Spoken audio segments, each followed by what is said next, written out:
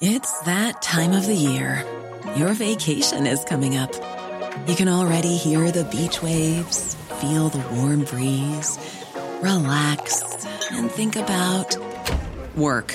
You really, really want it all to work out while you're away. Monday.com gives you and the team that peace of mind. When all work is on one platform and everyone's in sync, things just flow. Wherever you are, tap the banner to go to Monday.com. Hey, it's Danny Pellegrino from Everything Iconic. Ready to upgrade your style game without blowing your budget? Check out Quince. They've got all the good stuff, shirts and polos, activewear, and fine leather goods, all at 50 to 80% less than other high-end brands. And the best part? They're all about safe, ethical, and responsible manufacturing. Get that luxury vibe without the luxury price tag. Hit up quince.com/upgrade for free shipping and 365-day returns on your next order. That's quince.com/upgrade. You're listening to Cork Today on replay. Phone and text lines are currently closed. This is Cork Today. Cork Today with Patricia Messenger on C103. Cork's greatest hits, C103. And a very good Tuesday morning to you. Hoping we find everybody in good form. Bernie now is taking your calls for the next 3 days because John Paul is off. So if there's anything you want to share with us on the programme, we'd love to hear from you. 1850 333 103. And you can continue to text us to 0862 103 103. Still don't have the WhatsApp back up and running. So if you need to contact us by text, just use the traditional text message service until we can get the WhatsApp working again. And of course email, you can always email Patricia at c103.ie. So much coverage again in the papers about the election, and that's the way it's going to be between now and election day on February the 8th. And actually today we will focus on the election in that we want to get people out to vote on Saturday, February the 8th, and tomorrow is the final day to get your name on the supplementary register of electors. You need to check if you're on the register. If you're not on the register, then you need to act ASAP. So we're going to give you all the help and advice that we can today on the programme to make sure that you're eligible to vote on election day. And it's the one thing we always like to do, is to get people out and vote. And there's no point complaining afterwards if you're not happy with the government, particularly if you're one of the people who didn't bother getting out to vote. So we really are trying to encourage people. And the fact that it's on a Saturday now, I'm will be really interested when the polling closes to find out what way the turnout, will the turnout be up or down? My gut instinct tells me that the turnout should be up a Saturday.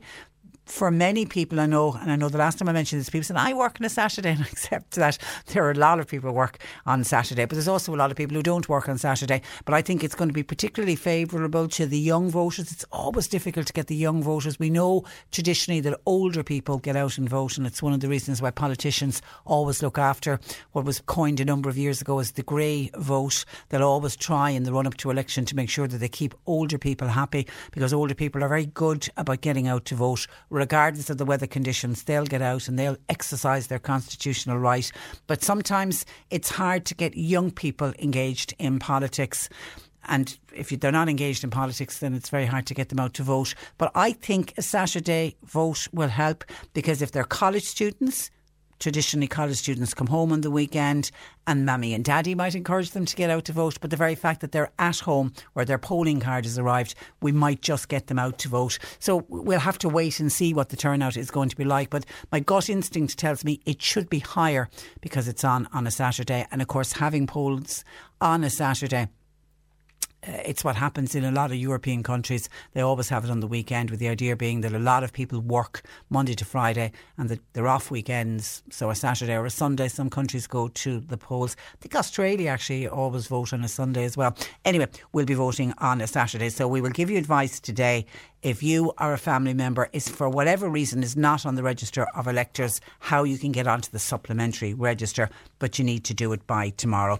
Now, all of the papers are full of the latest opinion poll, which was released late last night. And this is the latest poll from the Irish Times Ipsos MRBI poll. And it has put just 2 points between Fianna Fáil, on 25% and Fine Gael on 23%. Now, the gap certainly is not as pronounced as the weekend opinion poll, which was the first opinion poll which had showed this massive 12% gap between the parties, between Fianna Fáil being 12 points ahead of Fine Gael. But I think even Micheál Martin himself was playing down that massive gap and saying it was to do with the time that the poll was taken, etc. And I don't think anyone in Fianna Fáil believed that they were that far ahead of Fine Gael. So I think this is probably more realistic of where the parties are at the moment. So it puts Fianna Fáil on 25%, no change from the last Irish Times opinion poll, which was held back in October of last year, when obviously, of course, we knew that an election was coming, but an election hadn't been called. Now, Fine Gael, they are pretty much stagnant with both polls showing them at 23%, but if you compare it to last October, they are down 6%. But it is Leo Varadkar's showing that just 1 in 5 voters are willing to vote for Leo Varadkar's party. That's going to be worrying people, but more worrying for Fine Gael is the significant drop in the Taoiseach's personal satisfaction rating. That has nosedived. 51% was his rating in October. It's gone to 35% in this particular poll. Fianna Fáil TDs should be happy enough that they're at least in the lead, and also Micheál Martin is at 33%, up there as probably one of the more popular political leaders. But the big winners out of this poll, and I don't know if they're popping champagne corks yet, but they'll certainly be happy bunnies, is the Sinn Féin party. Their support has gone up 7% since last October, and they are now standing at 21%, meaning it's just 2 points behind Fine Gael. And also the Mary Lou McDonald, She always does well, I think, on these opinion polls. Her personal rating, she's gone up 4% and she's at 34%, putting her as the second most popular leader in the country. But it's the overall people saying that they would vote for Sinn Féin at 21%. They certainly are going to be very happy with that. And as I say, just 2 points behind Fine Gael on 23, just 4 points behind Fianna Fáil on 25%. What it is feeding into now is the argument that Sinn Féin leader Mary Lou McDonald should be allowed to take part in the televised leadership debates with Micheál Martin and Leo Varadkar. Now, already, Sinn Féin's Director of Elections, that's Pearse Doherty, he has written to Virgin Media objecting to the proposed debate which is going ahead between the leader of Fianna Fáil and Fine Gael. Pearse Doherty says their argument is that there's no substantial difference between the main two parties, Fianna Fáil and Fine Gael, and insisting that Sinn Féin leader Mary Lou McDonald should not be excluded from that debate. And of course, Sinn Féin have already objected to RTE for excluding Mary Lou McDonald from the leader debate that they're holding in the run-up to the election. And I heard Mary Lou herself put forward the argument that some people will say Fianna Fáil and Fine Gael are very alike as parties, and that she, particularly with the fact that Fianna Fáil had been propping up the Fine Gael government, that the real opposition party this time round was Sinn Féin, and therefore if you're having leaders debate, surely you should have the opposition there as well. And just to give you the outline of when those debates are happening, the first television debate of the general election will take place tomorrow night, Wednesday. That's on Virgin Media 1, and that's the one that will just have Leo Varadkar going head to head with the Fianna Fáil leader Micheál Martin. It'll take place at 9:30. It's going to be moderated by Pat Kenny. But before that, at 9 o'clock, Matt Cooper and Ivan Yates will preview the debate, and then they'll return after it concludes and no doubt dissect how the two leaders did, and they'll have an expert panel with them. Virgin Media has also invited the leaders of the 7 main political parties then to take place in another debate, and that's scheduled for the 30th of January. And of course, RTE have confirmed that Claire Byrne will also host a multi-party debate, and that's going to be held on Monday, January the 27th. And of course the primetime leaders debate is down for Tuesday the 4th of February, which will be the week of. It'll be the Tuesday before we go to the polls on the Saturday, and that, as it stands, is just Leo Varadkar and Micheál Martin. So we're asking the question tomorrow, should, when you're looking at these opinion polls, when you're looking at how well Sinn Féin are doing, and they are people who've been stopped on the street or they've been called by Ipsos MRBI and asked who will you vote for. If 21% of people in this country are saying they will vote for Sinn Féin, 23 voting for Fine Gael and 25 voting for Fianna Fáil, then if you're going to have a leaders' debate of the main political parties, should Mary Lou McDonald be included in that? Or is it enough that she will be part of the bigger debates where there's going to be 7 different leaders, but should she be up there with Fianna Fáil and Fine Gael in a leaders' debate? I welcome your thoughts on that, please. 1850 333 103. And election posters.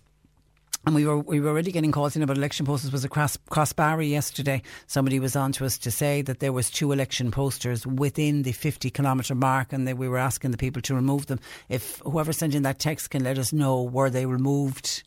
Please let us know, because we'll do another shout out if they haven't been. And there are people who love election posters, and there are people who absolutely hate election posters. And we did our piece last week when we did our interview with the Poster Free campaign, and they're the group that are trying to go nationwide to get rid of all posters, because posters it's not every country that does posters. I'm open to correction, but if anybody listening from the United Kingdom, I don't think in England they do political posters, certainly not to the extent that we do political posters here. I remember a number of years ago being in Portugal on holidays, and it was coming up to European elections, and they were very similar to here. They had them up all over the place as well. But it's not something that happens in every single country, and people see them as litter and polluting the area. And I know in a month's time, when all of the election is done and dusted, we'll be having Tidy Towns groups reporting that they're still picking up cable ties, and there'll be cable ties up poles, and people just get very upset and get very annoyed about it as well. And actually I've had an email in, we'll see if we can fit them in during the week, on something that I hadn't really thought about, considering I have a child who's blind. The National Council for the Blind have been on to us saying that people who are erecting posters on behalf of the candidates, and some of the candidates go out and put their posters up themselves, but usually they have a team behind them, are saying to people, would you please be very careful where you are erecting posters. Think of people who are visually impaired, because if somebody's used to walking a particular route to and from work or to and from the shops, they're not going to expect a political poster that maybe is hanging a little bit low down, and they can walk right into it and they could get, a nasty bang from one of those posters. So just be aware of that when you're hanging posters. And then the ESB networks have been on to us wanting to remind all political parties, now they do say and groups, they're not just targeting political parties, they want to warn them about the erection of posters on ESB electricity poles and the fact that it poses a serious safety risk both to the ESB staff, their contractors and to members of the public. And they also wanted to point out that it is strictly prohibited to put an election poster or any kind of a poster on an ESB electricity pole. Dangerous situations, they tell us, have been caused in the past by individuals erecting posters on electricity poles. There is a very real danger to life when placing these posters on live electricity poles. Posters have caused the pole to catch fire, and they also obviously can create blind spots for traffic. ESB networks have been required to interrupt the electricity supply to households and to business in order to safely remove the dangerous posters. Posters that are erected on an electricity pole will be removed by ESB networks, and the cost incurred may be recovered from the respective parties of the groups involved. ESB networks regularly advise the general public to always stay clear of electricity poles and wires. And, they do it on TV ads. We often run radio ads here, and you'll see them on social media. I'm sure I've seen them in newspapers as well. And it's important that these messages are taken on board, they say, in the interest of safety. And in the event of a dangerous situation or an emergency, the public are reminded to immediately phone ESB networks. So if you come across a political party or an individual who has put up an election poster on what is clearly an ESB electricity pole that you think is a danger, then please contact the ESB networks, because they've got a safety service. They'll get out and they will sort it out. It's a 24 24-hour, 7-day-a-week service. It obviously has to be if it's an emergency service. It's 1850 372 999. So 1850 372 999. But let's just give it out there too. I'm assuming the majority, or if not all of the posters, are they all up at this stage? Are you driving in an area and is it adorned with gorgeous looking people smiling down at you? And some people love them. Some people think they're a great bit of fun. And I know people within the political parties themselves think they're vital. New candidates say that they're really important for them to get their face and their name out there. But I still don't know if I can ever hand on heart say that I went to the polling station and I voted for somebody because of either the number of posters I saw belonging to a person or because I thought the person looked nice in the poster. I really don't think I've done that. But anyway, maybe some do. 1850 333 103. Coming up on the programme this morning, we're going to find out why so many homeless people decide to sleep in tents rather than go into a shelter and a hostel. And obviously all this has really come to the fore because of that dreadful situation in Dublin, of Dublin City Council moving in. They wanted to clean up an area where a lot of homeless people have been sleeping in tents, so they bought in industrial machines to clean up and scoop up all of the tents and I take it debris and sleeping bags and clothing that I take it were they left behind by other homeless people, but they didn't realise there was a man asleep in one of the tents, and it's just, he has been left with what's been described as life-changing injuries. So we're going to talk about that on the programme today. The latest Coast Watch survey showing a bit of good news. It's showing a decrease in drinks containers, our plastic bottles and our aluminium cans. So is the message finally getting through? We'll discuss that on the programme. And then the mental health charity Aware, who do fantastic work in the community, they are looking for volunteers in the North Cork area to help them run their self-care programmes. We'll find out more about that. And then Joe Heffernan joins us in the final hour of the programme. And today we are discussing trauma and what happens if you're involved in a traumatic event and the help that you need to get and how quick you need to get it. Audrey says all over Mayfield posters are on ESB poles. They should be banned. They are a waste of money. And they talk about recycling them. Ban them full stop, says Audrey. Well, according to the ESB networks, it is prohibited. You are not allowed. And that if the ESB networks find out about it, they can go down, take them down, and then they may actually go back to the candidate or to the party and recover the cost of taking down the posters. But according to Audrey, they're all over Mayfield. And here's an interesting one. Paddy in North Cork has a property for sale. He had signs up advertising it. One of his signs was taken down and an election poster was put up instead. He phoned the politician in question but didn't get an answer. Keep ringing. And if, Paddy, you're quite entitled to go up that pole and take down that election poster and put back up your for sale sign. And I'm assuming, did they leave your for sale sign beside the pole somewhere, or has your for sale sign disappeared? And Pat in Fermoy says all the parties will be promising us the sun, moon and stars when they call to your door, but when a party brings out a manifesto, it should be legally binding.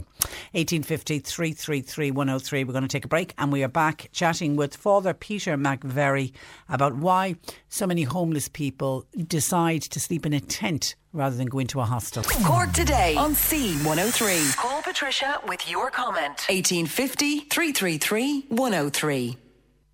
Okay, some of your comments coming in. Hi Patricia, why did the ESB, a government-controlled institution who are well aware of a forthcoming election since last year, wait until now, i.e. the horse has bolted, before giving this directive about erecting posters on election posters? Why are they leaving it so late? In fairness, they're not. They've issued a press statement to remind, and they say all groups and political parties, this isn't just aimed at political parties. There has always been this directive in place that it says strictly prohibited. I don't know, does that mean it's illegal? I'd have to get that checked. Is it actually illegal? Because I don't think I've ever heard of anyone being prosecuted for erecting an election poster or a poster advertising a meeting or whatever it is. But they're coming at it from the safety aspect of it, and they say they have had situations where the posters have actually caused the pole to catch fire. And obviously we continuously have the problem of the way the poster is erected, in that it can create a blind spot for traffic. So it's not something new that they've just come out with. It's just they're reminding all of the political parties. They're reminding the political parties. That's just the reason that they've issued the press statement. But is it illegal as opposed to it's strictly prohibited? We'll get that checked.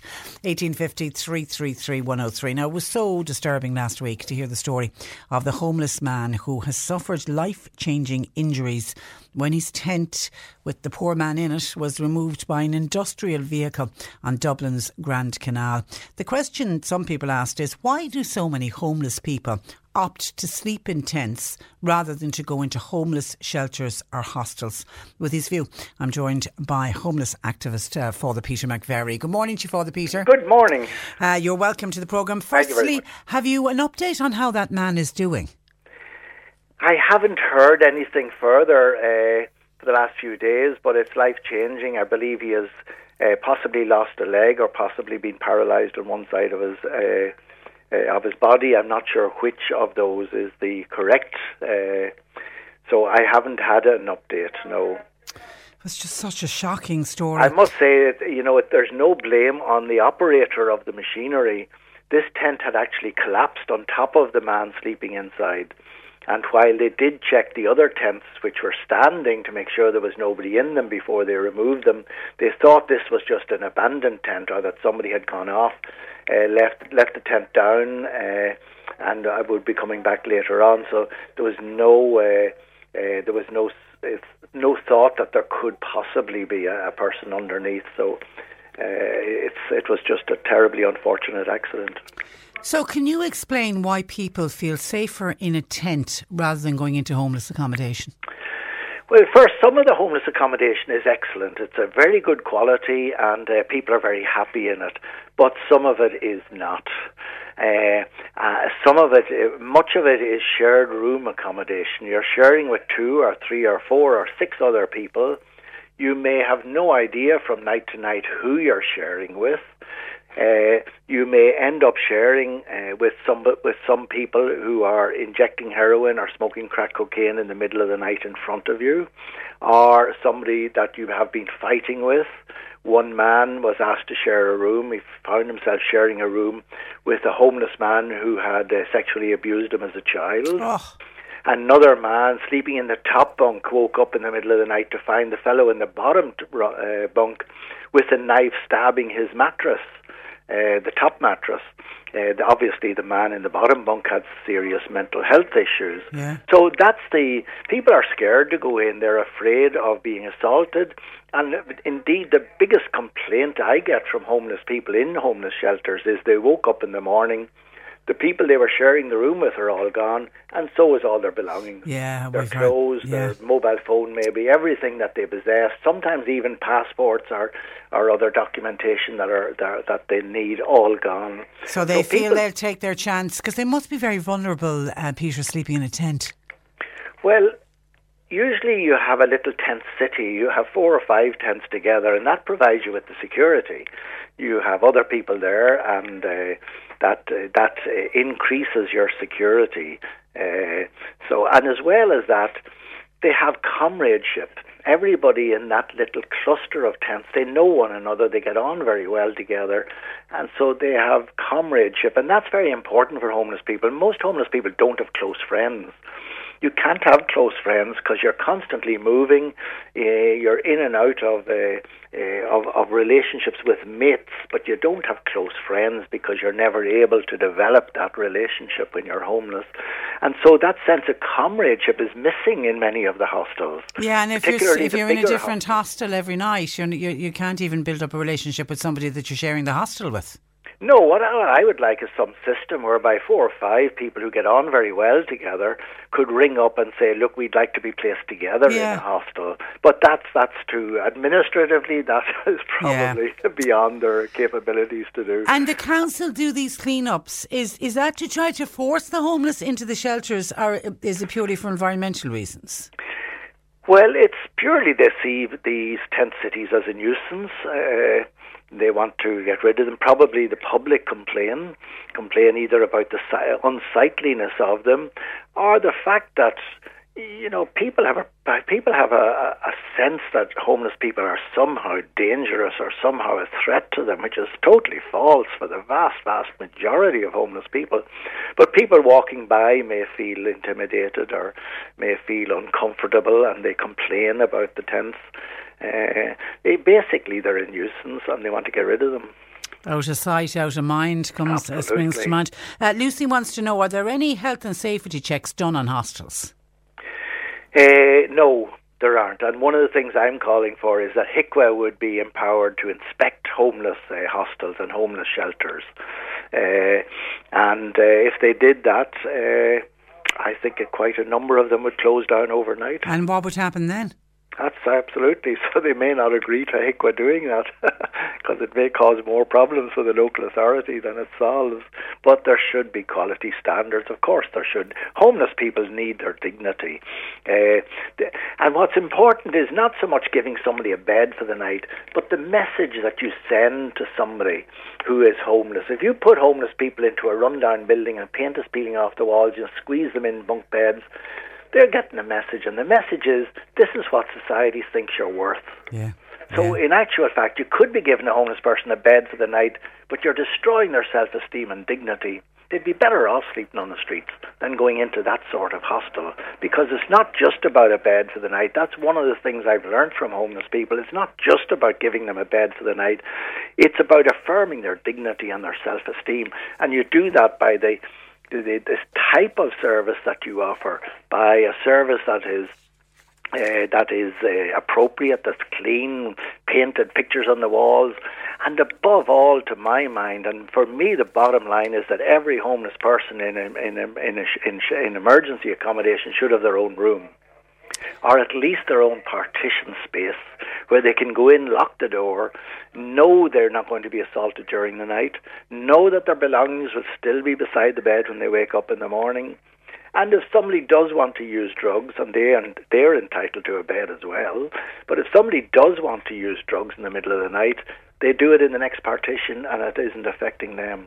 So I think that, for me, is the bottom line. Every homeless person should have their own space, their own private space, and their own safe space. We're a long way, unfortunately, from that. And the one thing that really got to me last week was the image of the elderly woman eating her meal from a bowl on a windowsill in Dublin. She'd got the bit of food, whatever it was, from a soup kitchen. Yes, How common is a sight like that? Well, it's very common at the moment. It's just, Brother Kevin is only one of several food centres in Dublin. They give out about 600 dinners every day to people. And then there are, at night time, there are voluntary bodies in Dublin who are providing hot meals, as well as soup and sandwiches.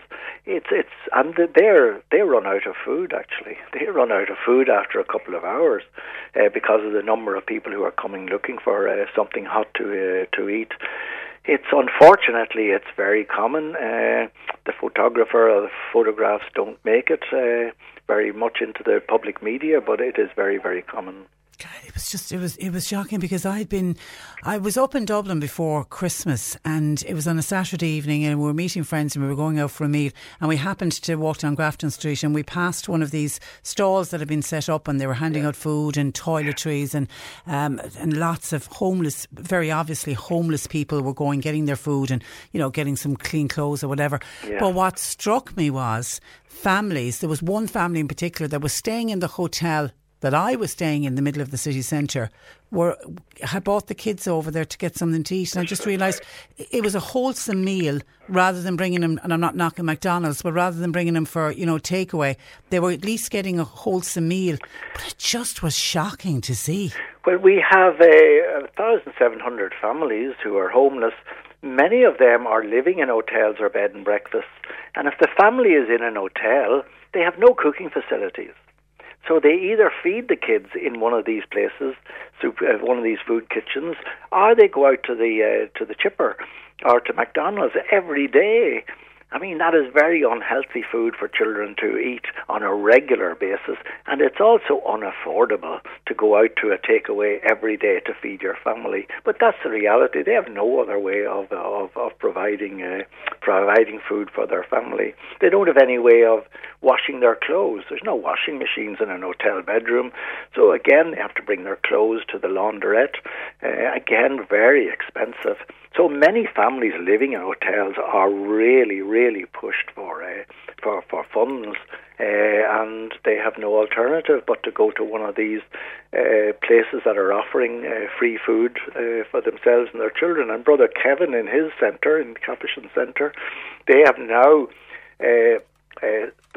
boarded off a certain area for families, because they have whole families now coming for dinner every day, and they never had that before. That's a relatively new phenomenon, but to protect the privacy of the family and the kids, they have secluded an area where the families can go and get food with a little bit of dignity. And I know Katrina Toomey from Cork Penny Dinner, so you obviously know her really well, talking just before Christmas. You know, she's seen a huge increase in the number of families. And these aren't homeless families. These are families who have a roof over their heads but terrified if the rent has gone up or the HAP isn't making the cost of the rent, so they have to top it up and pay extra. So they're putting everything they have into keeping the roof over their head. How do they save? The only way they can save is by spending less on the groceries every week. And they're ending up in Cork Penny Dinners.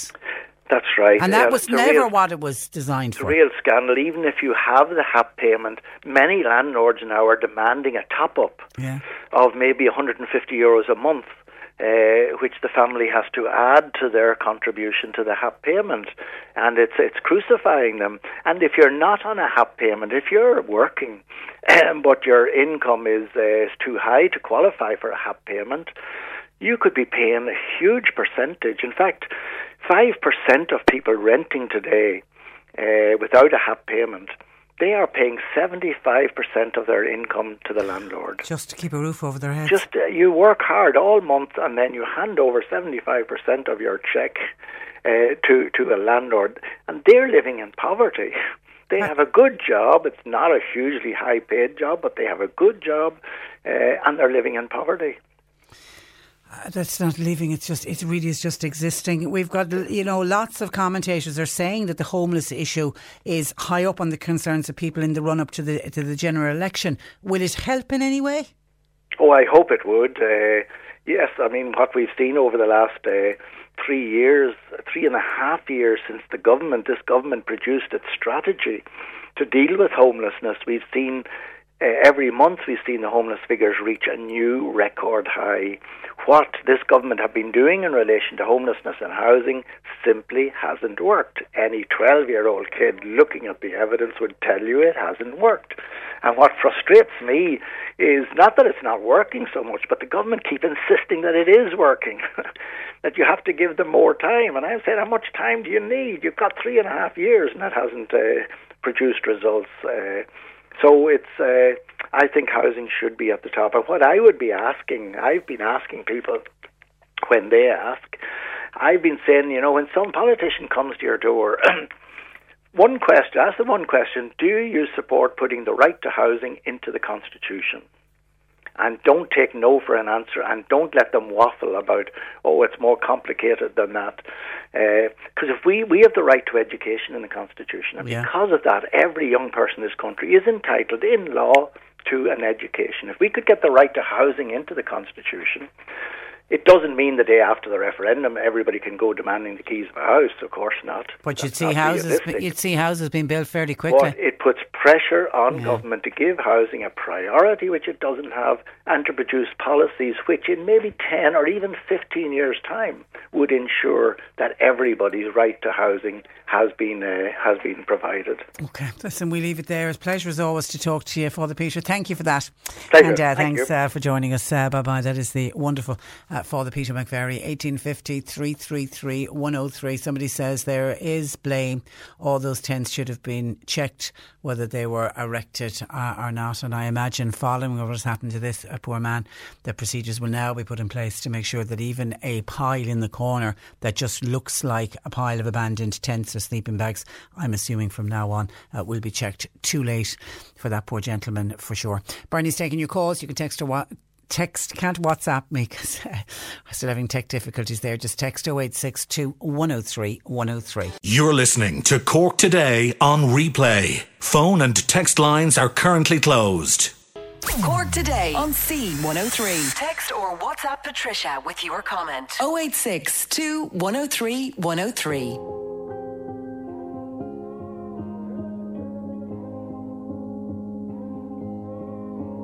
We are searchlights we can see in the dark. We are rockets pointed up at the stars. We are billions of beautiful hearts. And you sold us down the river too far. What about us? What about all the times you said you had the answers? What about us? What about all the broken happy ever afters? What about us? What about all the plans that ended in disaster? What about love? What about trust? What about us? We are problems that want to be solved. We are children that need to be loved. We were willing, we came when you called. But man, you fooled us. Enough is enough. Oh, what about us? What about all the times you said you had the answer? What about us? What about all the broken happy ever after? That's music from Pink on C103. And what about us? We're going to take a break. We have news at 11 on the way. We will have advice for people who need to get on the register, the supplementary register of electors. You only have until tomorrow. We'll do that after 11. A lot of people complimenting Father Peter McVerry, who we spoke with in the last hour, and saying only for Peter McVerry, where would so many homeless people do? And terrific. Long may he continue with his work. But his suggestion that the right to homes should be placed in the Constitution, and he's saying this is one of the issues people should talk to the candidates when they come knocking on your door looking for your vote. A listener says, hi, I agree with Father Peter McVerry that he does brilliant work for homeless people, but if housing for everyone is incorporated into the Constitution, as is the right to education, which is what Father Peter McVerry uses the example, it'll be the taxpayers who will have to foot the bill. And why would anyone then strive to get their own home if you could be given one for free?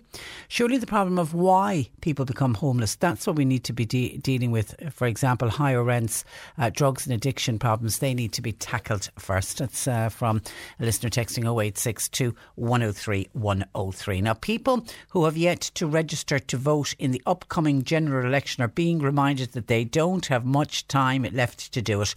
Hoping to make it easier for people to register is a campaign called Cork Votes, and it was set up by Padraig Rice, a former welfare officer and vice president of the UCC Students' Union, who joins me. Good morning to you, Padraig. Good morning, Patricia. And you're welcome to the programme. Can you first of all explain why people who registered recently may not actually be on the official register? So there was some confusion. The registration system is quite complex in that it's published every year, so people can register up to a certain point, and then the new register comes into force once a year, and then that's used for the election. And there's some confusion about people who have, say, registered before the new register comes into force later in February. But so our message to people is, if you're unsure, you still have time. So you can phone the city or county council and the franchise office and ask them if you're on the register, or you can get a form back to them before tomorrow's deadline and you can get on the register. So there's still time to get registered if you aren't registered, or if you're unsure, there's still time to check and get that form back in time. So the new register, I think it's the date is the 15th of February is when it gets published, but of course they called the election for the 8th of February. Is it possible that somebody who registered during the last 6 months will be okay, and will, even though it's not going to get published until the 15th of February, do you believe some people are actually on the register already? So it varies depending on the council, and different councils have been giving different advice. Okay. The register is managed locally, and so different county councils have been giving advice on that. So there was some level of confusion about that. The best thing to do is if you fall in that category and you're unsure, you can phone the franchise office today and they'll check for you if you are on the supplementary list. And that's probably the best advice. City Hall if you vote in the city, and County Hall if you vote in the county. Yeah, so if you live in the city area, it's the City Hall that manage that list, and if you live in the county, it's the County Hall that manage the list for the county. Okay, so you pick up a form today that has to be filled in. So if you're looking to register for the first time today, you're looking for the RFA2 form. So you get the form filled out, you need to get it stamped at a Garda station, and then you need to get it back to the council by 5 p.m. tomorrow. So those forms are available online on checktheregister.ie, and they're also available in the library and in some Garda stations, or the council directly will have some forms available. So you just have to get the form, get it filled out with all your details, get it stamped at the Garda station where they'll check your ID. So they'll look for your photo ID, so ideally a driver's licence or a passport, and then you have to just get the form back to the city or county council before tomorrow's deadline. So there's still plenty of time if people would like to vote. And I suppose our core message is that your vote matters, and that your vote counts, and that it's important to get registered and then get out to vote on February 8th. Now, I know you organised an event last Saturday, wasn't it, outside the library on the Grand Parade. How did that go for you? Yeah, we were blown away. So we did a voter registration drive. Part of our concern was that it can be complex for people to go through the different steps. There's a few hurdles in getting the form, getting it printed, getting it stamped at the Garda station and dropping it back. So we decided we'd try and make it as easy as possible for people to get registered. So we did all those 3 steps in one. So we set up a voter registration stand on Grand Parade on Saturday. We had all the forms printed that people might need. We had a guard on hand, and we were able to collect up the forms. So we just made it as easy as possible, which it should be easy. It should be easy to vote and to get on the register. Yeah. But we were blown away. We registered 215 people in 2 hours. Goodness. It was phenomenal. The queue, for people who know the city, went from the library almost up to Nananego Bridge. There was 100 people in the queue at one point. It was phenomenal, and there was 2 volunteers on the guard. So we blew through them and got one done every 30 seconds. Well done, well done. And well done to the guard who turned up and helped you out. Absolutely. So Lorraine, the community guards from Anglesey Street. So well done, Lorraine. Yeah, so it was huge. But I suppose that sent us a message that people really do care, and people do want to vote, and people do want to get involved. And that we just have to make it easy for people and assist people and make that process easy. We had a few people who struggled with forms, and many people struggle with filling out forms, and it's a 2-page form, and it can be complex. But some people simply needed just a hand filling out the form and getting all their details down, and it's that kind of piece, I think, that people really appreciated and made it that bit easier for people. But it really showed us that there's an appetite out there to vote. And well done to you. Why did you decide to set up this campaign? It was in response to the by-elections in Cork North Central. I was really taken aback at the turnout. 7 out of 10 people didn't vote in the by-election. And democracy is really, really important. Our right to vote has been hard won. People fought for the right to vote. We fought for the right to self-determination, to have our own republic, to choose our own leaders, and then for everybody to have a vote. Women can only vote over the last 102 years. It's a really precious right, and democracy needs to be nourished. It needs to be cared for. And we've seen in other countries, democracy can quickly get under strain. So we need to make sure that people are using that right and are getting out to vote. Because it's fundamental to how our whole country runs, so it's really, really important. And I've been involved in different stuff, so I kind of understand how the system works, and I understand the forms and all that kind of bit. So I said I could help out in some way by just trying to pass on that knowledge and help people out in some small way. Well done. To be able to get out. Have you political ambitions yourself? No, so No. Our group is non-political, so we really just want to get people out and get people voting. Really is the key. Is our key ambition is that we'd really love to see Cork having like the highest turnout in the country. I think that would be a really, really strong message, and it'd be really great to see if we get as many people out as possible to vote on February 8th. Do you think the Saturday polling date will increase turnout?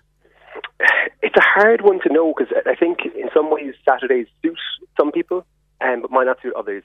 And Fridays suit some people, but not others. Yeah. So I think we should just have both. Like, why not have voting over 2 days? Why not have voting on a Friday and a Saturday?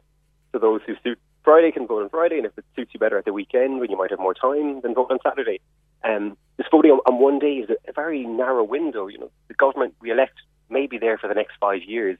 Having 2 days isn't too much of an ask to decide who that government is. And again, it's about giving people the opportunity and removing barriers. So some people work very long shifts, have children to mind, have other commitments, and taking time to go and vote. It takes time out of people's days. We need to give people the time and the space to go and do that, and give them the information they need in order to be able to make an informed decision on the day. And so my message to our future Taoiseach is, why not have voting on Friday and Saturday next time? Okay. And what about the argument of fining people if they don't vote? Force people to vote? Yeah, so some countries, I know in Argentina and Australia, they've compulsory voting, and then there's a small fine if you don't vote. And for them, they say it's a really important thing, and people, it should be a penalty if you don't take part. I suppose in Ireland, we're so far behind in terms of voter turnout that we need initiatives to get voter turnout up higher first. So if you took the by-election, we would be finding 70% of people in Cork North Central, which would be too many people. So I suppose I think what we need to do before we have a debate on compulsory voting is we need to figure out why people aren't voting, make it easier for them, remove the barriers, and try to get voting turnout up to 80, 90, 95%. And then we can have a discussion about compulsory voting. I suppose the other thing on compulsory voting is there should be an option for none of the above. Like, you shouldn't be forced to vote for a candidate you don't want to vote for. Yeah, that's true. That's true. And you were saying, I've been involved in student groups over the years, and one thing we often did was we had a reopen nomination, so or none of the above. So with the reopen nominations, if that one, the election would be recalled and the nominations would be opened again. Or if none of the above option is another possibility. So if we do move to that, which I think is too early, you need to have the option for people to say, I don't want any of those candidates, and to kind of to mark their protest on the ballot that they didn't want any of the candidates listed. But I think for the moment, what's key is reminding people that their vote matters, their vote counts. And we saw that in the local elections in West Cork. The last councillor elected won her seat by one vote. Councillor Holly Ferns, she took the seat by one vote. So it's a really important message to say that your vote could decide who the TD is.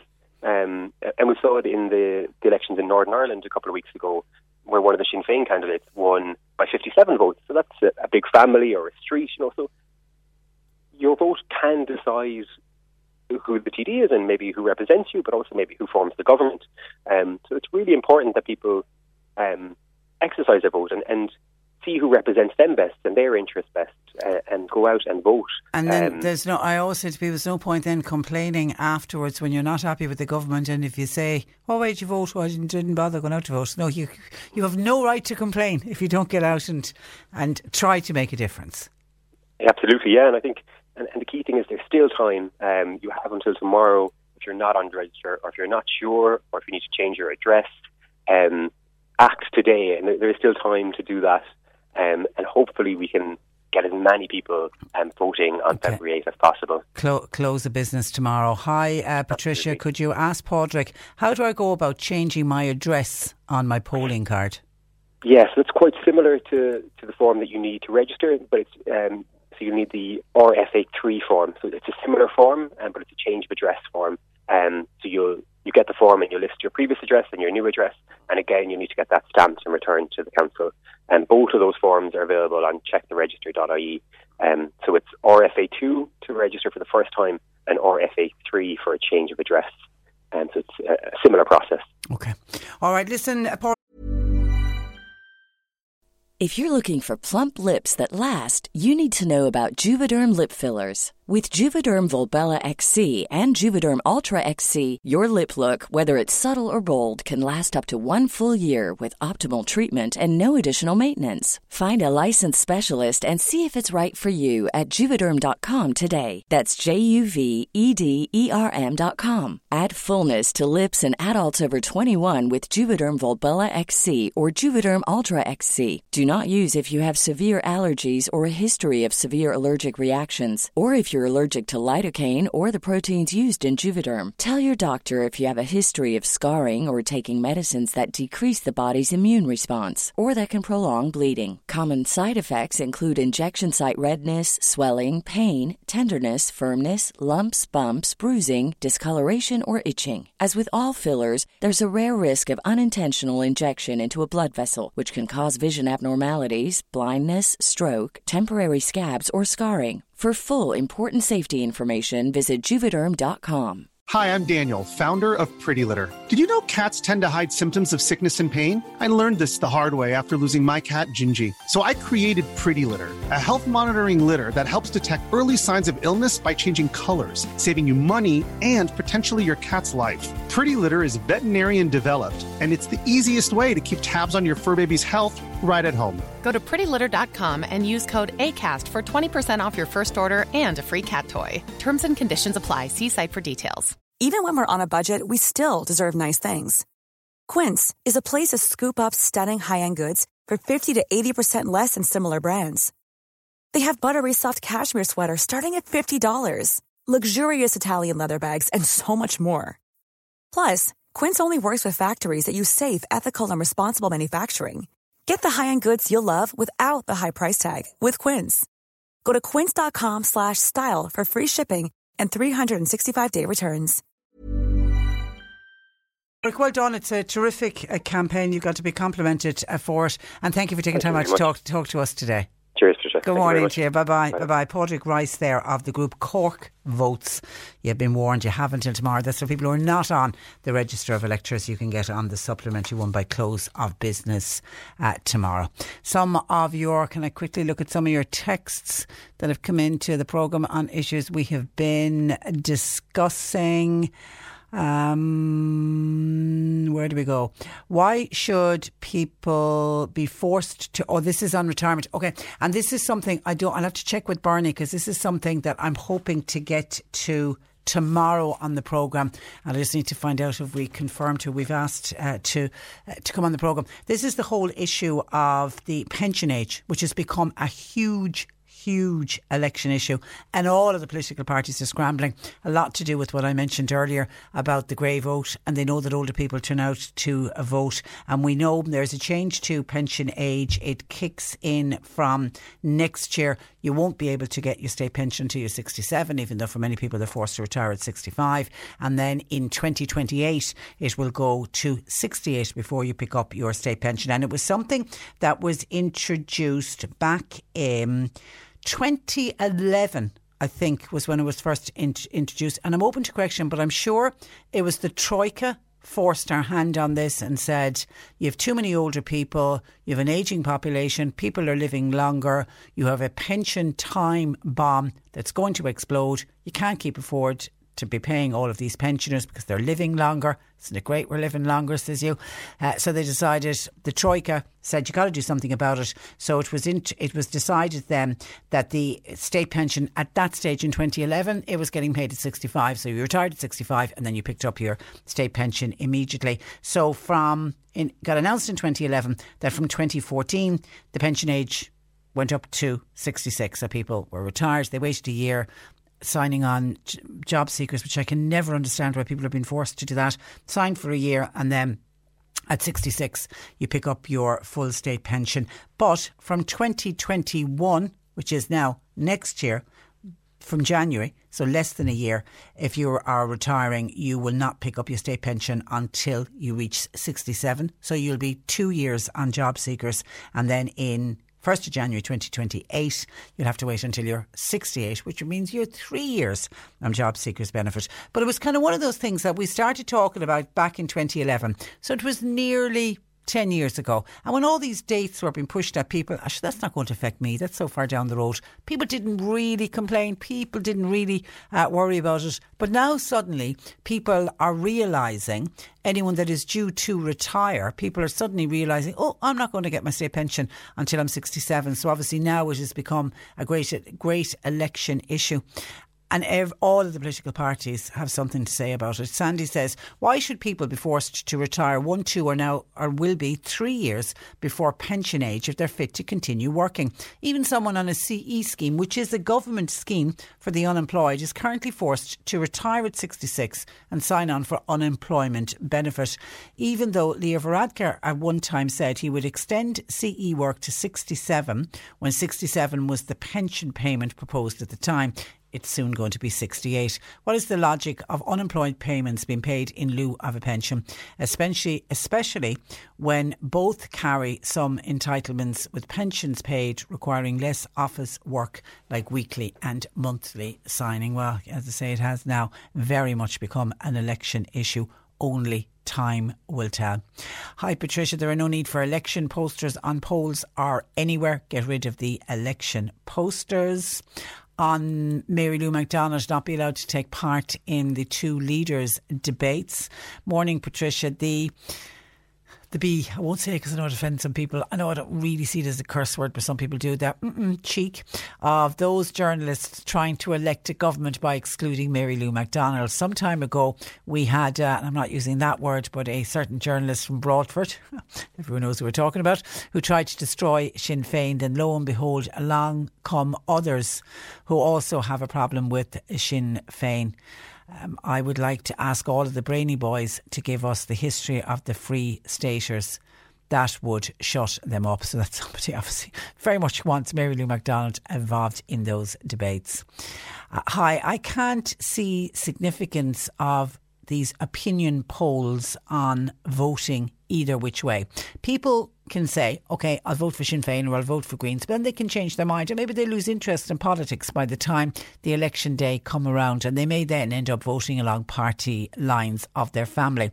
Unless, like me, you are serious about crime, are serious about the pension waiting time and the change in contributions after retirement before pensions are paid. For example, a person forced to retire at 65 gets a pre-retirement payment for 9 months. Well, they don't. They get a job seeker, and then that gets means tested thereafter. Now, after 2020, pension assessment will be based on 40-year contributions as opposed to 30 years at the minute. This slipped in by Fianna Fáil without much publicity. I must look into that. I heard something actually earlier about that as well that I hadn't heard about, that there seems to be some change to the way pensions are being assessed. Let me work on that. As I say, if we try and get somebody to talk about pensions tomorrow, they may be able to give us further information on that. Lorraine says, hi Patricia, I'm not a Sinn Féin supporter, but I'm fair-minded and I'm democratic. I think that Mary Lou McDonald should be invited into those debates. I don't believe that the other two party leaders have anything to fear and should themselves actually insist upon it. As I say, my political leanings couldn't be further away from Sinn Féin, but it's just in the interest of fairness and democracy, says Lorraine, that she should be included. Heidi says, good morning Patricia, we as voters have to really think about the person we're going to vote for. Are they capable of working for us and speaking up for us with a voice that they're prepared to use on our behalf? So many times they'll come to your door, they'll promise you the sun, moon and stars, and once they get your vote, you won't hear from them again. Yes, it's happened all over the country, but it's happened here in West Cork as well. We know only too well. And another listener says, after watching the Claire Byrne show last night on the health service, the problem seems to be the priority where the money is spent. All this money that we're putting into our health service is being hemorrhaged away. A lot of the money is being used with the building of the Children's Hospital in Dublin, and rural Ireland is being bled to death because of it. And that came up only last week when we were talking about Bantry Hospital and the concerns about Bantry Hospital. And I know we're running it again on our news service, and people are still concerned. And people are still not happy with, a lot of politicians coming out saying, no, future Bantry Hospital is guaranteed. People are still concerned and people are still worried. And I know that there's a public meeting going to be held next week, and we are hoping to speak with the organiser of that public meeting later on this week, and then we'll do a follow-up when this public meeting goes ahead next week as well. But when you look at the amount of money that we spend on health, and if you compare us to other countries, we spend a lot of money per head of population on health, and yet we seem to stumble from one crisis to another crisis. Money seems to be hemorrhaging out of the health service all over the place, and yet we're not getting this first-class health service that we should be getting based on the amount of money that goes out of the exchequer and that goes into the health budget. We just don't seem to be able to get it right. And I put my hands up. I don't know what the answer is. I really don't.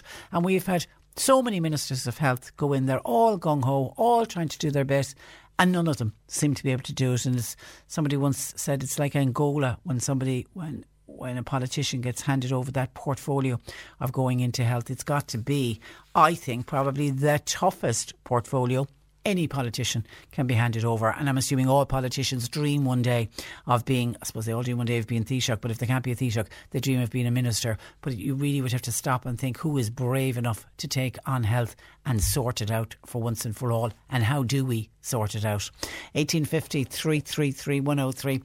Bernie is taking your calls. She's sitting in for John Paul. We don't have a WhatsApp. We're still having a tech issue with that. So you can text us though at 0862 103 103. C103 Jobs. With Hewitt College, now enrolling for full-time 5th and 6th year and repeat Leaving Cert programmes. Your success is built on their experience. See hewittcollege.ie. Pita Pit, they're at Circle K Junction 14 in Fermoy. They've got vacancies for a store supervisor and also general staff for full, flexible and part-time positions. TJ Crowley at Old Chapel Mills, they're looking for a full-time Arctic driver. That's for a bulk blower feed truck. Coolmain Electrical, they're looking for an apprenticed and qualified electricians. And Allied Profiles in Mallow, they've got vacancies for a production supervisor with experience, please, in production planning and quality control. You'll find all the details and more job opportunities by going online now. Just go to c103.ie/jobs for more. This is C103. You're listening to Cork Today on replay. Phone and text lines are currently closed. Cork Today on C103. Call Patricia with your comment. 1850 333 103. And some of your calls and texts coming in to us. Isn't it a pity that the TDs don't have to wait until 65, 66, 67 and even 68 years of age before they pick up their pension? Yeah, did I hear right that if you are a politician you can claim your pension from the age of 50, which would be a nice age to pick up a pension? And this listener says, just a small quip, that's on the end of the text. When I hear the ad for the fuel, this is an ad that's running in the North Cork service that says Short Castle Street, I cringe. I was born and reared in Mallow, and that area was always known as just Short Castle. It was never known as Short Castle Street. Maybe I'm wrong, but it just doesn't sound right to me. Yeah, I've been living in Mallow for many years and I'd always just refer to it as Short Castle. Is it officially known as Short Castle Street? Somebody who's some Mallow historian might be able to give us the rights and the wrongs on that one, please. We've been talking about pensions. Patricia, changes to pensions are a huge thing in France. It's one of the reasons that they are still out protesting. And yes, we are not the only country that's having this problem with pensions. The actual old age pension first started, I think it was first started in Germany and then other countries followed suit. But when the state pension was originally introduced, few people actually reached the age of 65, and those then that tended to live to 65 didn't live for many years. Whereas today, people who live to 65 will be expected to, we're all expected to live well into our 80s, and hopefully we will, and hopefully a lot of us will live well into our 80s. But because of that, the PRSI payments, that's the pot that pay out the pensions, to the state pensions, but it also pays out all of the other welfare benefits. We know that in not too many years away, there are not going to be enough people working and paying into the PRSI pension pot to pay out to all of the pensioners and all of the people that are unemployed. So that's one of the reasons that the pension age is going up and up. And when I was doing some research on this yesterday, I saw a piece where at one stage they have discussed raising the pension age until 70, and there's even talks in some countries of raising it to 75. So we're not the only country that's having this problem, even though I'll have to check it, but I think we are one of the countries where we are the oldest paying it out. There are other countries pay it at a younger age. Now, there are equally other countries paying it at a higher age to what we are doing, but it has become a great big election issue at the moment. John says, as for Mary Lou on the debate, do you want people changing channels? I know a lot of people who are turned off by her attitude, says John. But I suppose, John, the same could be said about any of the political parties. Not everybody likes Micheál Martin. Not everybody likes Leo Varadkar. So, I mean, I think the argument that's been put forward is if you base it on the latest opinion poll, those three parties are all neck and neck. And if the powers that be, Virgin and RTE, have decided that they want the leaders of the main parties to join them for this leaders' debate, then if you're going on that theory, then surely you should have the leaders of the three main parties, because she's well up there with Micheál Martin and Leo Varadkar. I mean, I don't think, for example, the case could be made, have I the figures in front of me there? I don't think the case could be made for the Labour Party, because they are certainly way down. Let me look at it. Here we go. This is on the latest opinion poll. Fianna Fáil on 25, Fine Gael on 23, Sinn Féin on 21, and then there's a drop down to the Green Party on 8 and Labour Party on 5, with the Independents and others on 18. But when you see it on a graph, Fianna Fáil, Fine Gael and Sinn Féin, they're all pretty much neck and neck, 25, 23 and 21%. So I think that's where the argument as to why she should be included in the debate. 1850 333 103. Some of your calls coming in to Bernie, sitting in for John Paul. Michael on the south side of the city said, seen lots of posters for Micheál Martin and Mick Barry. They're on ESB polls, which the ESB say they should not be. John O'Donovan in the city says all of the parties should be represented in that leaders' debate. Well, they're having both Virgin and RTE are having one leaders' debate. RTE are doing it in a prime time special on the Tuesday before we go to the polls on the Saturday. And it's tomorrow night that Virgin are doing just the two leaders, Fianna Fáil and Fine Gael, having a debate. And then both TV stations are having one with all of the parties represented, but they're going with the two main parties is their argument as to why they're just having debates with the two of them on their own. Because when you get 7 or 8, I think it's 7 for the leaders' debate, or was it 8 of all the different political parties, when you get them all around together in a debate setting, it's very hard to work out who's saying what. You know, a proper debate really is 2 heads, 2 or 3. I'd go for 3. But I think when it gets any bigger than that, it's when it really all gets a little bit out of hand. No, I'll still sit down and watch them, but we'll have to wait and see. Will the same message come across from all of the parties? And thank you to Councillor John O'Sullivan in West Cork. Was listening to my piece with Padraig about encouraging people to get out and get on the supplementary register and make sure you are registered to vote. He has been on to say the Cork County Council will have a box available until 10 o'clock tomorrow night in the foyer in County Hall for people to hand in their completed registered forms. Well done. And that's really going above and beyond. We were saying close of business tomorrow. Now, I don't know if it's the same in City Hall. I get Bernie to check with City Hall, but certainly this is from Cork County Council. If you're voting in the County Hall staying open, the foyer until 10 o'clock tomorrow night. So well done whoever decided to do that. Frank in Cork said he was delighted to hear Father Peter McVerry on the programme earlier, but he says, has anybody questioned Leo Varadkar about when he blamed the Lord Mayor of Dublin for that homeless man that was injured that you spoke with Peter McVerry about today? When we pay our taxes, it's up to the government to manage the money properly and stop blaming others.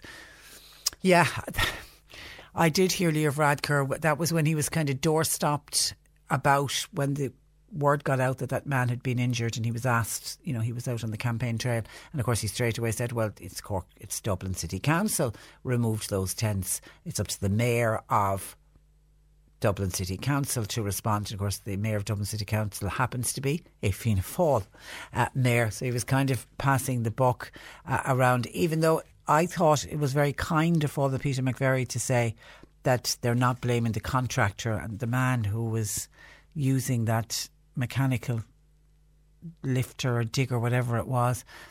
He's putting no blame onto him because the tent had completely collapsed, even though others don't agree with Father Peter McVerry and say they should. And hopefully out of this dreadful tragedy, that's what will happen, that they will literally go through when they are deciding to scoop up and gather up and clean up an area where old tents and sleeping bags have been left behind, that somebody will physically go in and make sure before it's scooped up by a mechanical digger to make sure that there's absolutely nobody inside in the tents or inside in any of the sleeping bags. And John and Mitch said, no, I'm not going to name this particular candidate because I think it would be a bit unfair because I haven't seen the survey. John and Mitchelson said there was a survey done 6 months ago to find out the most educated politician, and he says one Cork politician wasn't able to answer any of the questions right. Now I can't, and I'm not going to call out the politician because I haven't got the facts behind that, but according to John, that was one of the people that we elected when that survey was done to find the most educated politician. And we're not saying that the most educated politicians make the best politicians, but you would like to think that our politicians are educated in some way, that they couldn't. This particular politician couldn't answer any of the questions. 1850 333 103. Bernie taking your calls. Text us 0862 103 103. Cork Today on C103. Text or WhatsApp Patricia with your comment. 0862 103 103. Aware, which is Ireland's national mental health charity, they have launched a volunteer recruitment campaign for its Mallow Support and Self-Care Group. To find out more, I'm joined by Breed O'Mara, who is Director of Services with Aware. Good morning to you, Breed. Good morning, Patricia. How are you? I'm very well, and you're welcome to the programme. Now, the Mallow Group meet once a week. Can you just outline what happens at these meetings and who are they aimed at? Okay, so Aware support groups run nationwide, and what they are is they are a space for people who experience depression and bipolar disorder to come together for peer-to-peer support.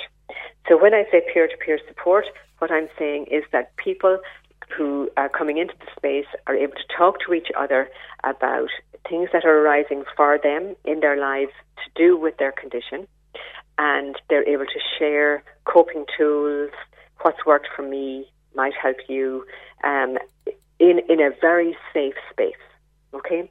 We know from people who attend the groups that they say things like, you know, the first time they go to a group, they say, it's the first time I really felt I wasn't alone, because they're hearing other people describing similar experiences and similar feelings and similar thoughts to what they have because of their depression or their bipolar disorder. It's a really, really important facility to have available to people who experience depression and bipolar, to be able to go to a space like that and have it facilitated safely by two facilitators. Because I'm assuming if you're suffering from depression, or as you say bipolar, you feel you're the only one in the world. You're the only one going through it. That's right. Depression and bipolar disorder, by their nature, are isolating. Yeah. You know, because of the way they present and because of the symptoms, you know, the low mood, the lack of energy, they're not sleeping well, the unhelpful thoughts, but the lack of interest in things. So people tend to lose interest in things that normally gave them pleasure. So it may be a case of, you know, if somebody played football or sport of some description, that they may not have any interest in going there when their mood is low, or if they were a member of a choir, you wouldn't really feel like going singing if your mood was low, and things like that. So in its nature, it's isolating. So when you're isolated and when the unhelpful thoughts are there with the isolation, it can result in somebody feeling very, very alone and feeling that nobody else understands what it's like to have this experience. And that's why we know the support groups are so helpful to people in that position. So you say these support groups, there's two facilitators, and is that what the volunteers, is that what you're looking for, people to facilitate? Yes. So who makes for an ideal volunteer?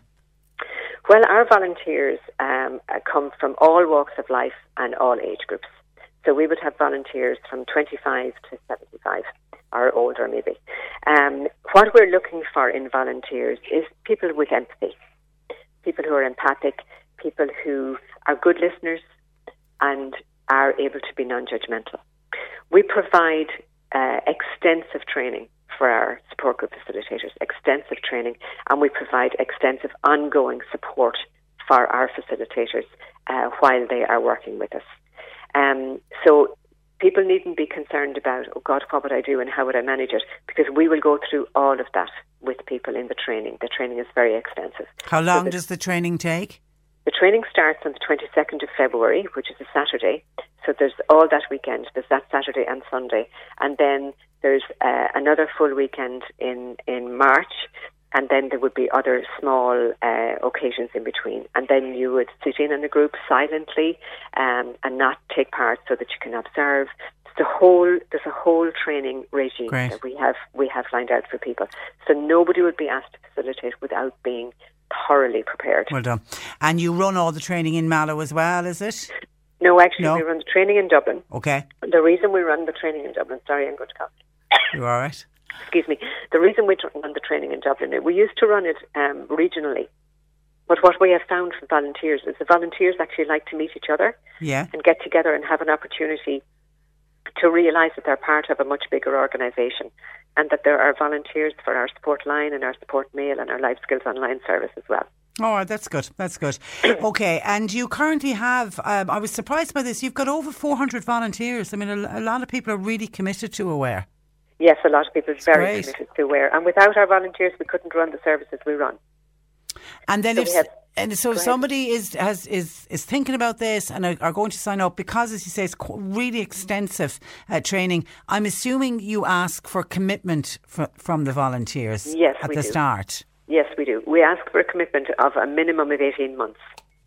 So what we're asking for people would be to so the group runs for an hour and a half a week.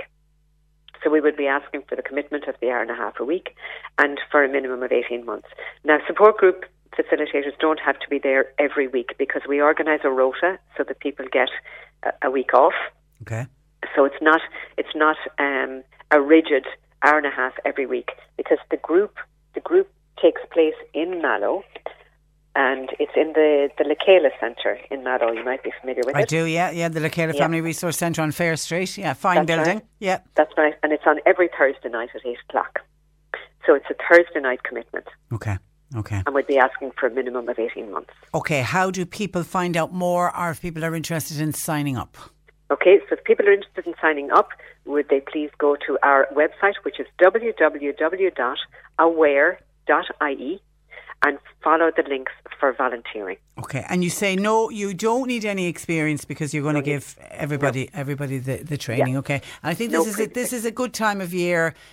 I'm always trying to encourage people to get involved in something for their own sake as well. And it's, volunteering. What you get back from volunteering it's incredible. It's huge. And I'm sure you hear that from your own volunteers all the time. How rewarding it is.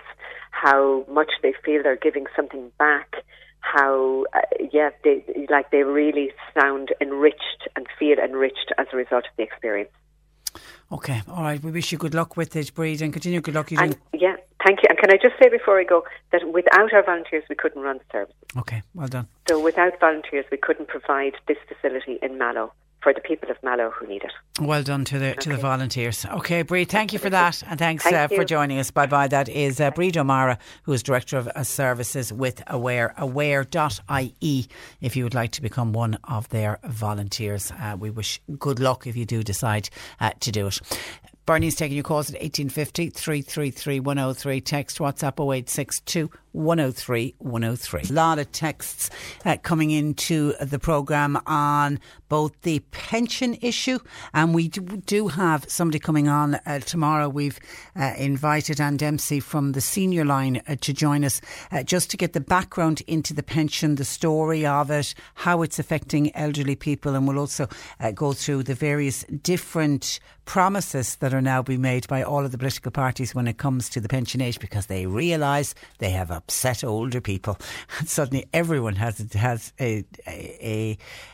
an opinion on. All of the political leaders are saying we need to look at it again and what do we need to do about it. And I think there almost seems to be a little bit of a sense of panic. Let me give you some of your texts coming in on this. If it's essential to raise the pension age, says a texter, then surely it's essential to review TD's pensions and expenses. In another 20 years, look how many will be claiming and the amounts. Let them start with their own.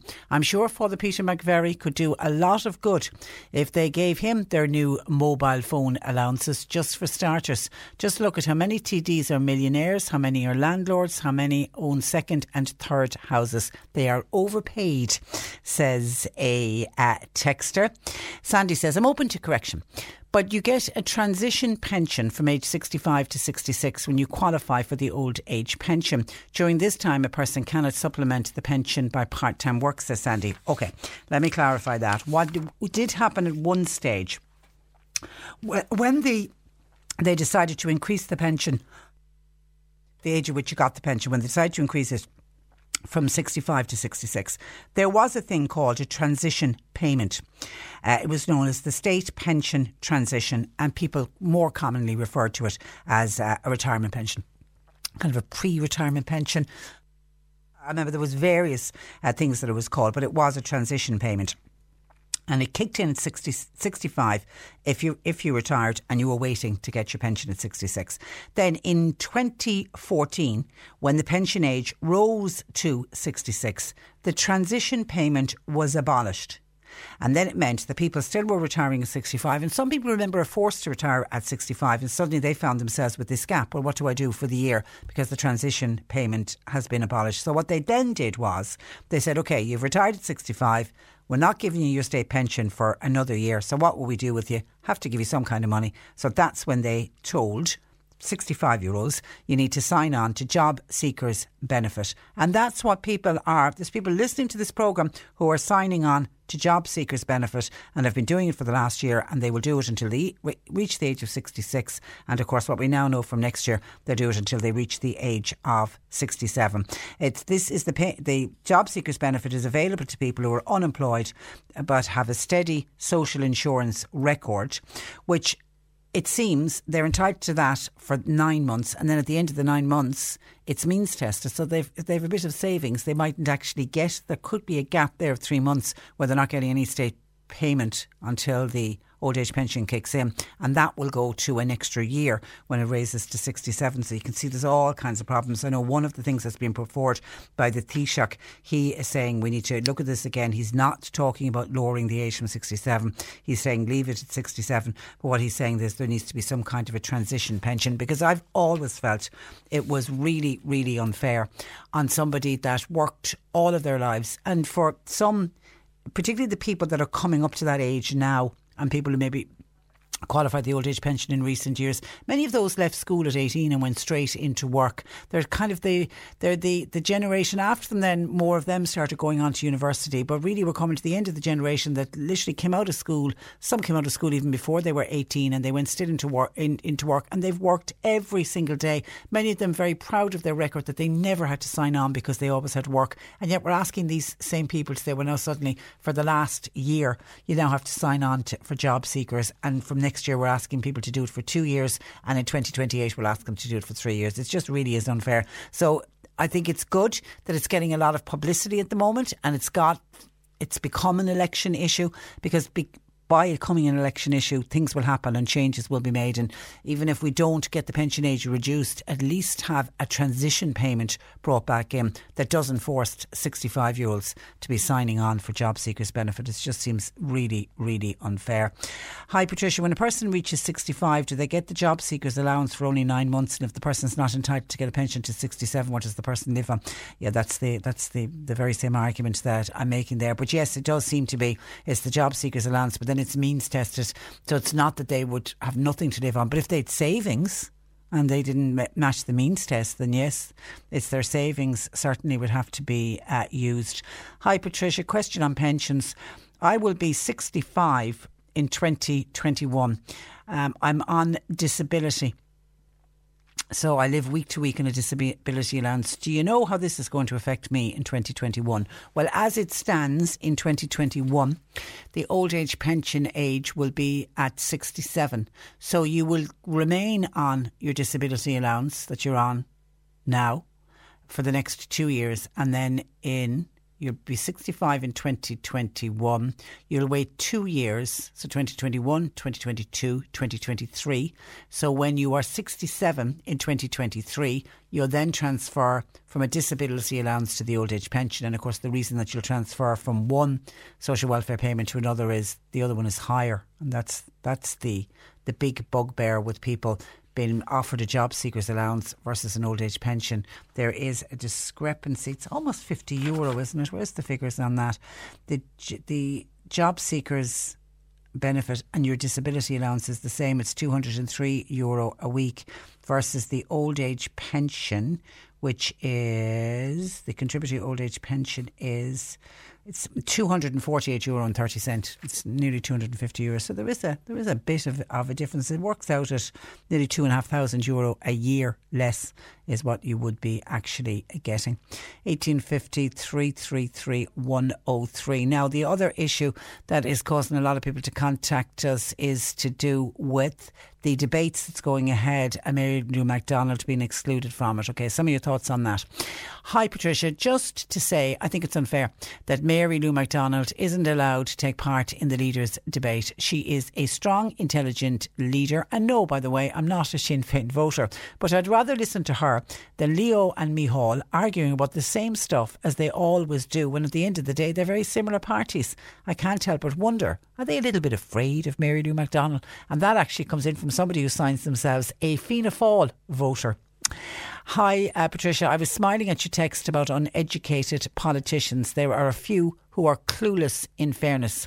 I'm feeling maybe the person that the other listener was texting about, whose name you don't want to call out. Michael has given me who he thinks the person is. Can I say, Michael, you're right, but I'm not saying that publicly on air. Michael says, I've done a lot of canvassing with various candidates over the years and some are fantastic. Others you would just have to say, how did they ever become candidates in the first place? Politics really is a very, very strange profession. Sandy says, maybe TV3 are doing Mary Lou McDonald a favour by excluding her from the debate. More people may vote for her as a result of the snub. Only time will tell. Morning, Patricia. It's a sad day when Fine Gael and Fianna Fáil won't come together, or are coming together to ban a lady from a debate just because she's a woman. I'm sure the women who fought in the GPO would have something to say about that. Now, just hang on a tick there. This has nothing to do with Mary Lou McDonald being female. It also has nothing to do with Fine Gael and Fianna Fáil, namely Leo and Micheál. The decisions were made by both Virgin Media, who are having the first debate tomorrow night, and by RTE. Now, I don't know if Leo Varadkar and Micheál Martin have approached either Virgin Media or RTE and said, in the interest of fairness, we should have Mary Lou McDonald. I certainly haven't seen anything in print to say they have or they haven't done that. But it isn't their decision. It's Virgin Media 1 and RTE's decision to just have a leaders' debate between Fine Gael and Fianna Fáil. Stephen in County Kerry says, Patricia, maybe someone who knows more than me can enlighten me. Every time I see posters and Jeeps with Fianna Fáil all plastered across the side of it, underneath it is written the Republican Party. What is that all about? Are they implying that all the other parties are anti-Republican? Michael Collins got us the only bit of freedom we have, and as far as I know, it was Cumann na Gael who actually got us our republic in 1949. So what's the implication, please, of the Republican Party? I'm just curious, says Stephen in County Kerry. Now, we need somebody from the Fianna Fáil Party in the know to explain what is the implication and why does Fianna Fáil go under that banner of the Republican Party. If anybody wants to help us, help out Stephen, poor old Stephen in County Kerry, who's a curious man today and wonders what it's all about. Tim says, Fine Gael, Fianna Fáil, Social Democrats and Labour do not face up to the fact, this is on housing, that the market and the financial institutions control the price of housing. Before the crash, everybody was working in construction with boring monotony, but no matter how many houses were being built, there was not enough, and the prices were beyond outrageous, yielding super profits. Then too much money was given out and not enough was coming in, so the Troika had to move in. Fianna Fáil denied there was any problem. The Greens and Sinn Féin cannot solve it either, says Tim, who in his opinion I think is saying there's nobody out there can solve the problem that we have with homelessness. And Mossy in West Cork says, hi Trish and Bernie.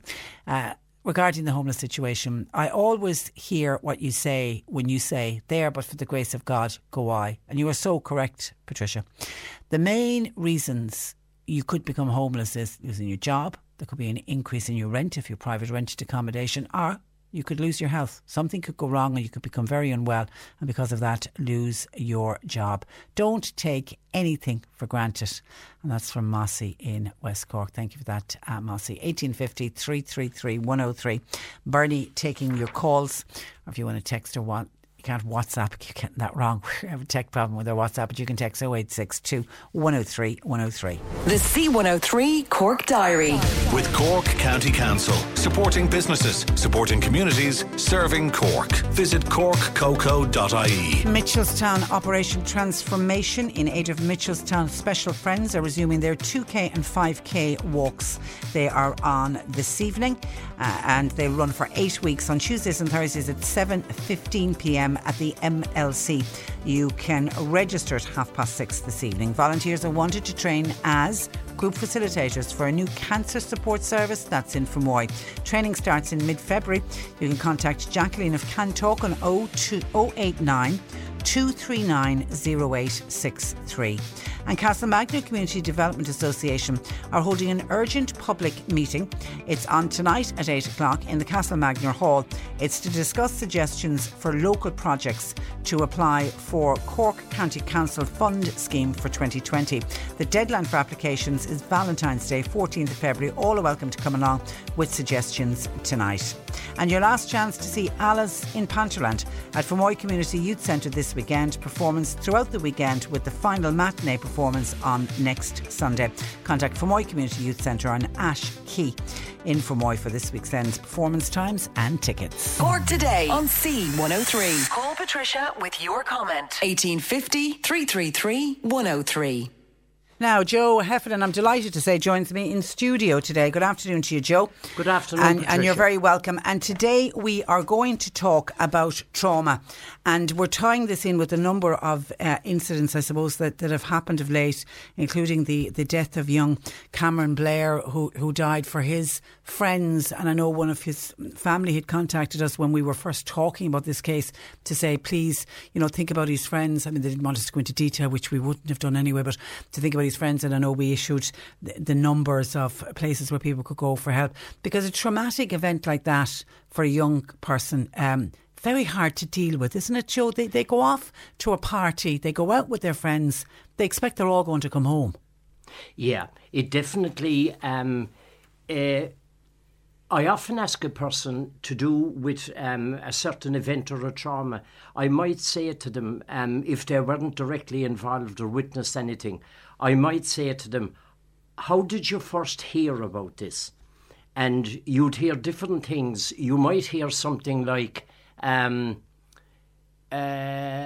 was walking around the campus, we were all going to a lecture, although now, depending on times, when one of the guys said, did you hear what happened, for example, on the Bandon Road? And there is a certain traumatic impact in hearing something like that, because expectations are radically changed.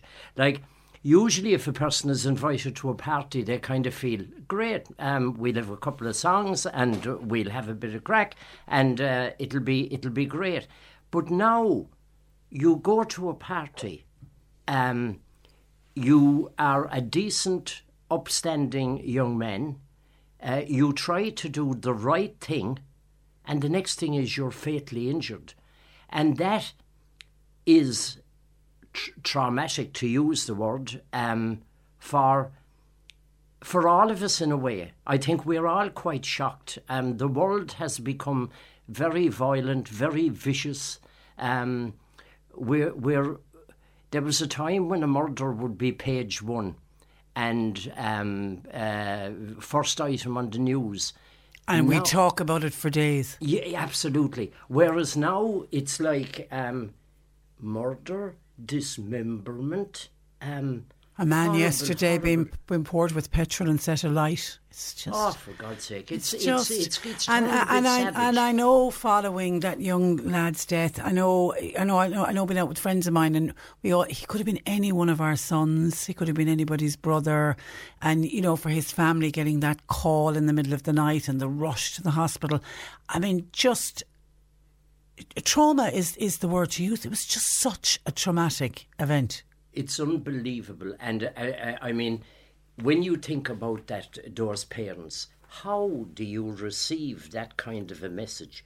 And then all other parents are thinking, John or Mary or Jim or Joan, they're in college in Cork, we'll say CIT, we'll say UCC, we'll say Stefan Neff, whatever. And now it's a whole new ball game. It's not like... The big worry now isn't did you get an A1 or or a H1 or a H2 or what kind of when do you have to get that essay in for? It's now like be careful. If you see something bad going on, don't get involved. That kind of thing. It's a whole new set of rules. Yeah. I was up recently, just the other day, a Saturday week. I was above at the Simon Shelter, talking with friends of Frankie Dunn, and the sense of shock, the sense of outrage, and combined with the sense of fear. That sort of horrific, awful murder would bring about. So that was a group meeting, and I think that's of great value. I work a lot in the region of critical incident stress management. In fact, I teach that course in UCC. And I was delighted to... Well, that's the wrong word. I was pleased to realise that the counselling staff in UCC, the great majority of them had done the course with me. So they'd be very well equipped to deal with the fallout of the incident, the horrific murder on Bandon Road. Okay, so how do you deal with it? I mean, there's things that need to be done if you're involved in any kind of a traumatic event. There's things that need to be done, you would suggest, almost immediately, within the first 24 or 48 hours. If possible. And the thing to do is, I mean, it's always good to talk, and to talk with someone who is trained in dealing with trauma. One of the main things for a person helping someone who has been traumatised is to normalise the feelings, to be able to say you're a normal person reacting in a normal way to a very abnormal event, that the abnormality is in the incident. I remember talking to a guy years ago, and I was, doing the thing about normalising how he was, and that there were certain things he felt he couldn't do. He was having flashbacks. He was hyper vigilant. And when I said to him about normalising and all that, it was great to hear him say, right, so I'm not cracking up, I'm not going crazy. Yeah. I remember that incident so well with that particular person, and that was a marvellous relief for him to realise that his reaction to it was normal. Yeah, it's that line about it's the incident that's abnormal, it's not your reaction. Absolutely. Yeah. Absolutely. And I always remember many years ago interviewing one of the ladies, and I speak about this often, who was on the Buttevant train disaster. Yeah. And she was one of the ladies, she lost a leg, I'm sure. And I remember having her sitting there in the studio talking about it, and she still wasn't able to go. She certainly wasn't able to go anywhere near Buttevant. She wasn't able to go anywhere near a train station. She'd never been on a train since, but she couldn't even see a train. Yeah. And that's you say that's a normal reaction. That the three reactions to trauma would be avoidance, intrusion and hypervigilance. Now, to kind of to explain those in the ordinary, everyday events in a person's life. Avoidance, you've just described it classically. She doesn't want, not alone not get on a train, she doesn't want to see a train, and she doesn't want to go to a train station, because these would be triggers. Triggers of what? Triggers of horrible old feelings. And that's the thing that people tend to want to avoid, are these awful feelings of fear, of maybe feeling one is going to get physically sick. So you would avoid that. Of course you would, and that's normal. Intrusion would be what we often refer to as flashbacks. They could also be nightmares, bad dreams, having visual thoughts about the incident, seeing it again, as it were, in the mind's eye. And then hypervigilance would be, if you heard a loud noise, there's a startled response. One would be, hypervigilant. Any big noise anyway would definitely spark it off. These are the usual symptoms almost, isn't it? Yeah. And to live in that hypervigilant state, that must be very draining on a person. Absolutely. It's like living your life looking over your shoulder. Whoa. I would often have dealt with people following a bank raid with staff in the bank. And one of the things that I remember clearly a person saying to me was that they, when they got home at night, they would want their partner to come out and to meet them at the car and to, as it were, walk them into the front door, because they were so afraid. They just were too jumpy, as it were. And even though there was no chance that anyone was going to be between the car and the house, but in their mind, it was risky. And they didn't want to chance it. Yeah. A person, for example, following a burglary would probably be ultra careful about lock the back door, I'm not talking about when they're going out. I'm talking about while they're in the house. Make sure that the windows are not alone closed, but maybe with the little locks. It can... and a burglary can be a very traumatic event on somebody. Yeah. See, like you were saying a while ago about the Butterfint train disaster, they're the big things. They get all the coverage. The 9/11s and all of that. Yeah. But I remember talking with a lady who had her handbag snatched in Cork. Yeah. And she was very, very, very traumatised. Yeah. It wouldn't make any newspaper, it wouldn't be an item on the news, but for her it was huge. And she had all three of avoidance. I'm not going shopping there anymore. Yeah. There is no way that I'd go. It actually happened at the entrance of one of the, the well-known shops. Yeah. I wouldn't go there anymore. I can't shop there. The intrusion, I can still feel the tug as my bag was snatched. Hypervigilance, I'm so careful. I go around now nearly hugging my handbag. God help her. Yeah. It would nearly put her off ever going out again to go anywhere. And that can happen. I mean, in an extreme case, that can happen. That a person would become very reclusive, very ultra careful.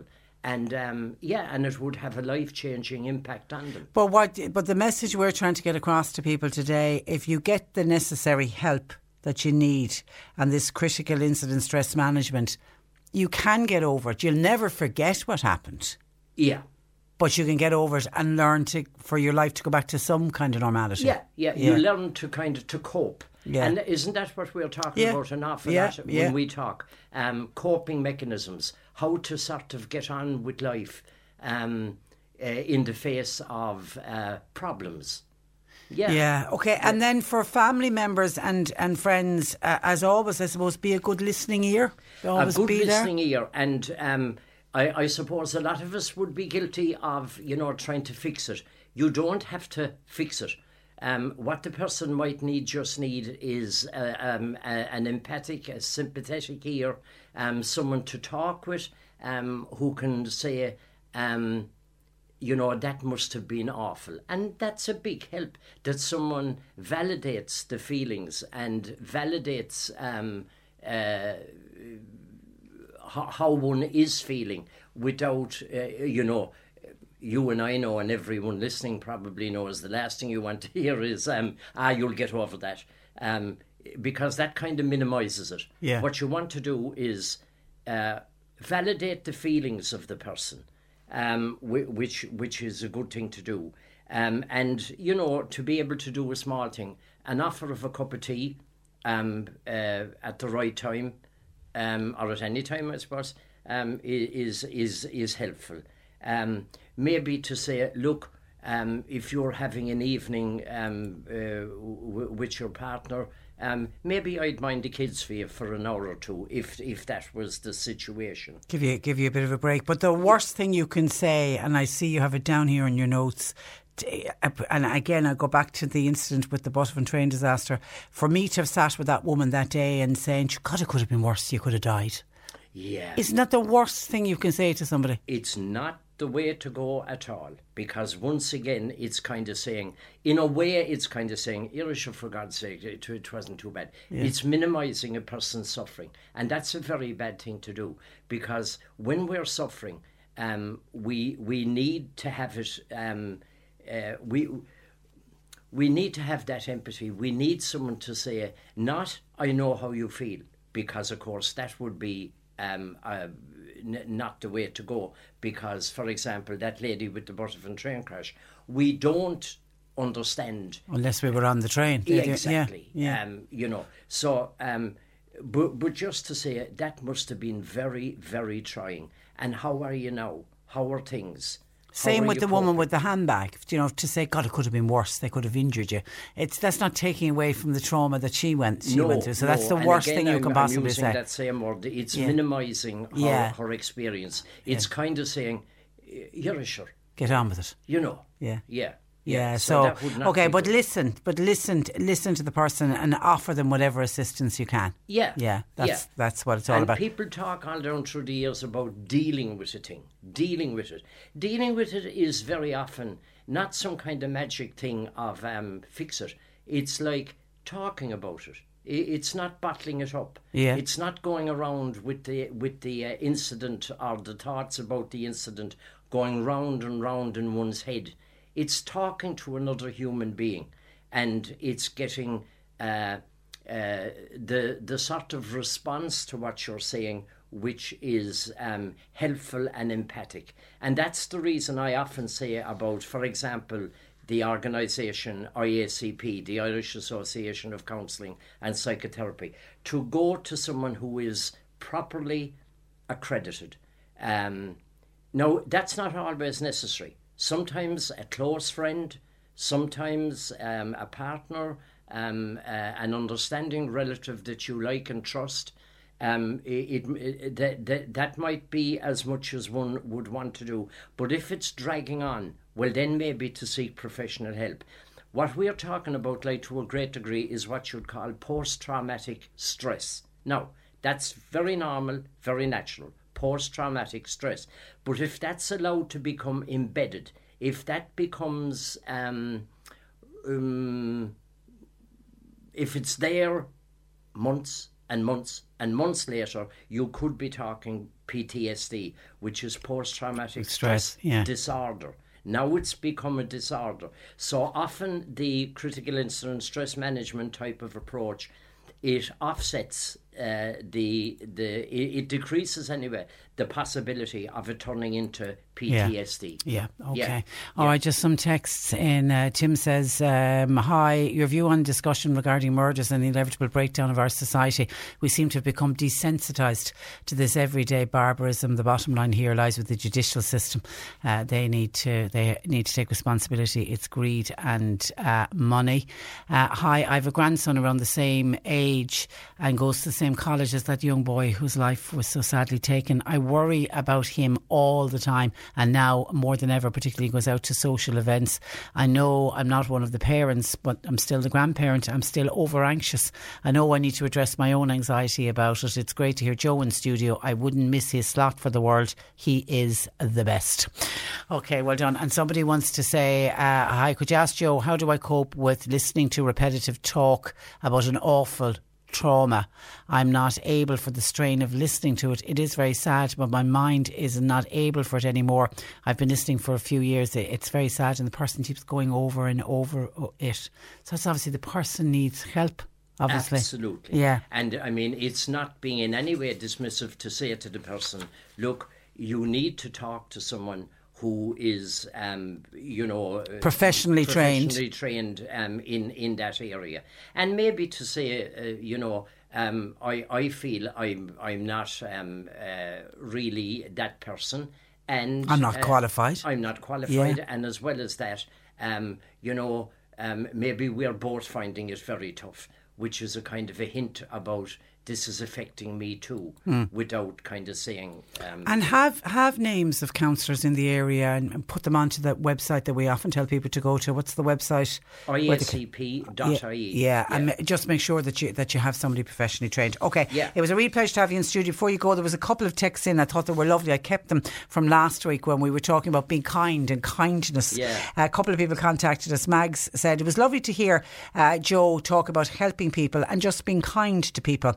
I am 60 years of age, love life, and I love making people happy. I worked with terminally ill and elderly people for over 25 years. I loved taking them to events like bingo, to the beach, and I had hilarious moments when we brought people with dementia to the bingo with all of the confusion. But they enjoyed every single minute of it, and I have had wonderful times with them. A smile, simple little gift like a pair of earrings or a bunch of flowers, just a small gesture, it all works wonders. Please keep up your beautiful work, says Mags.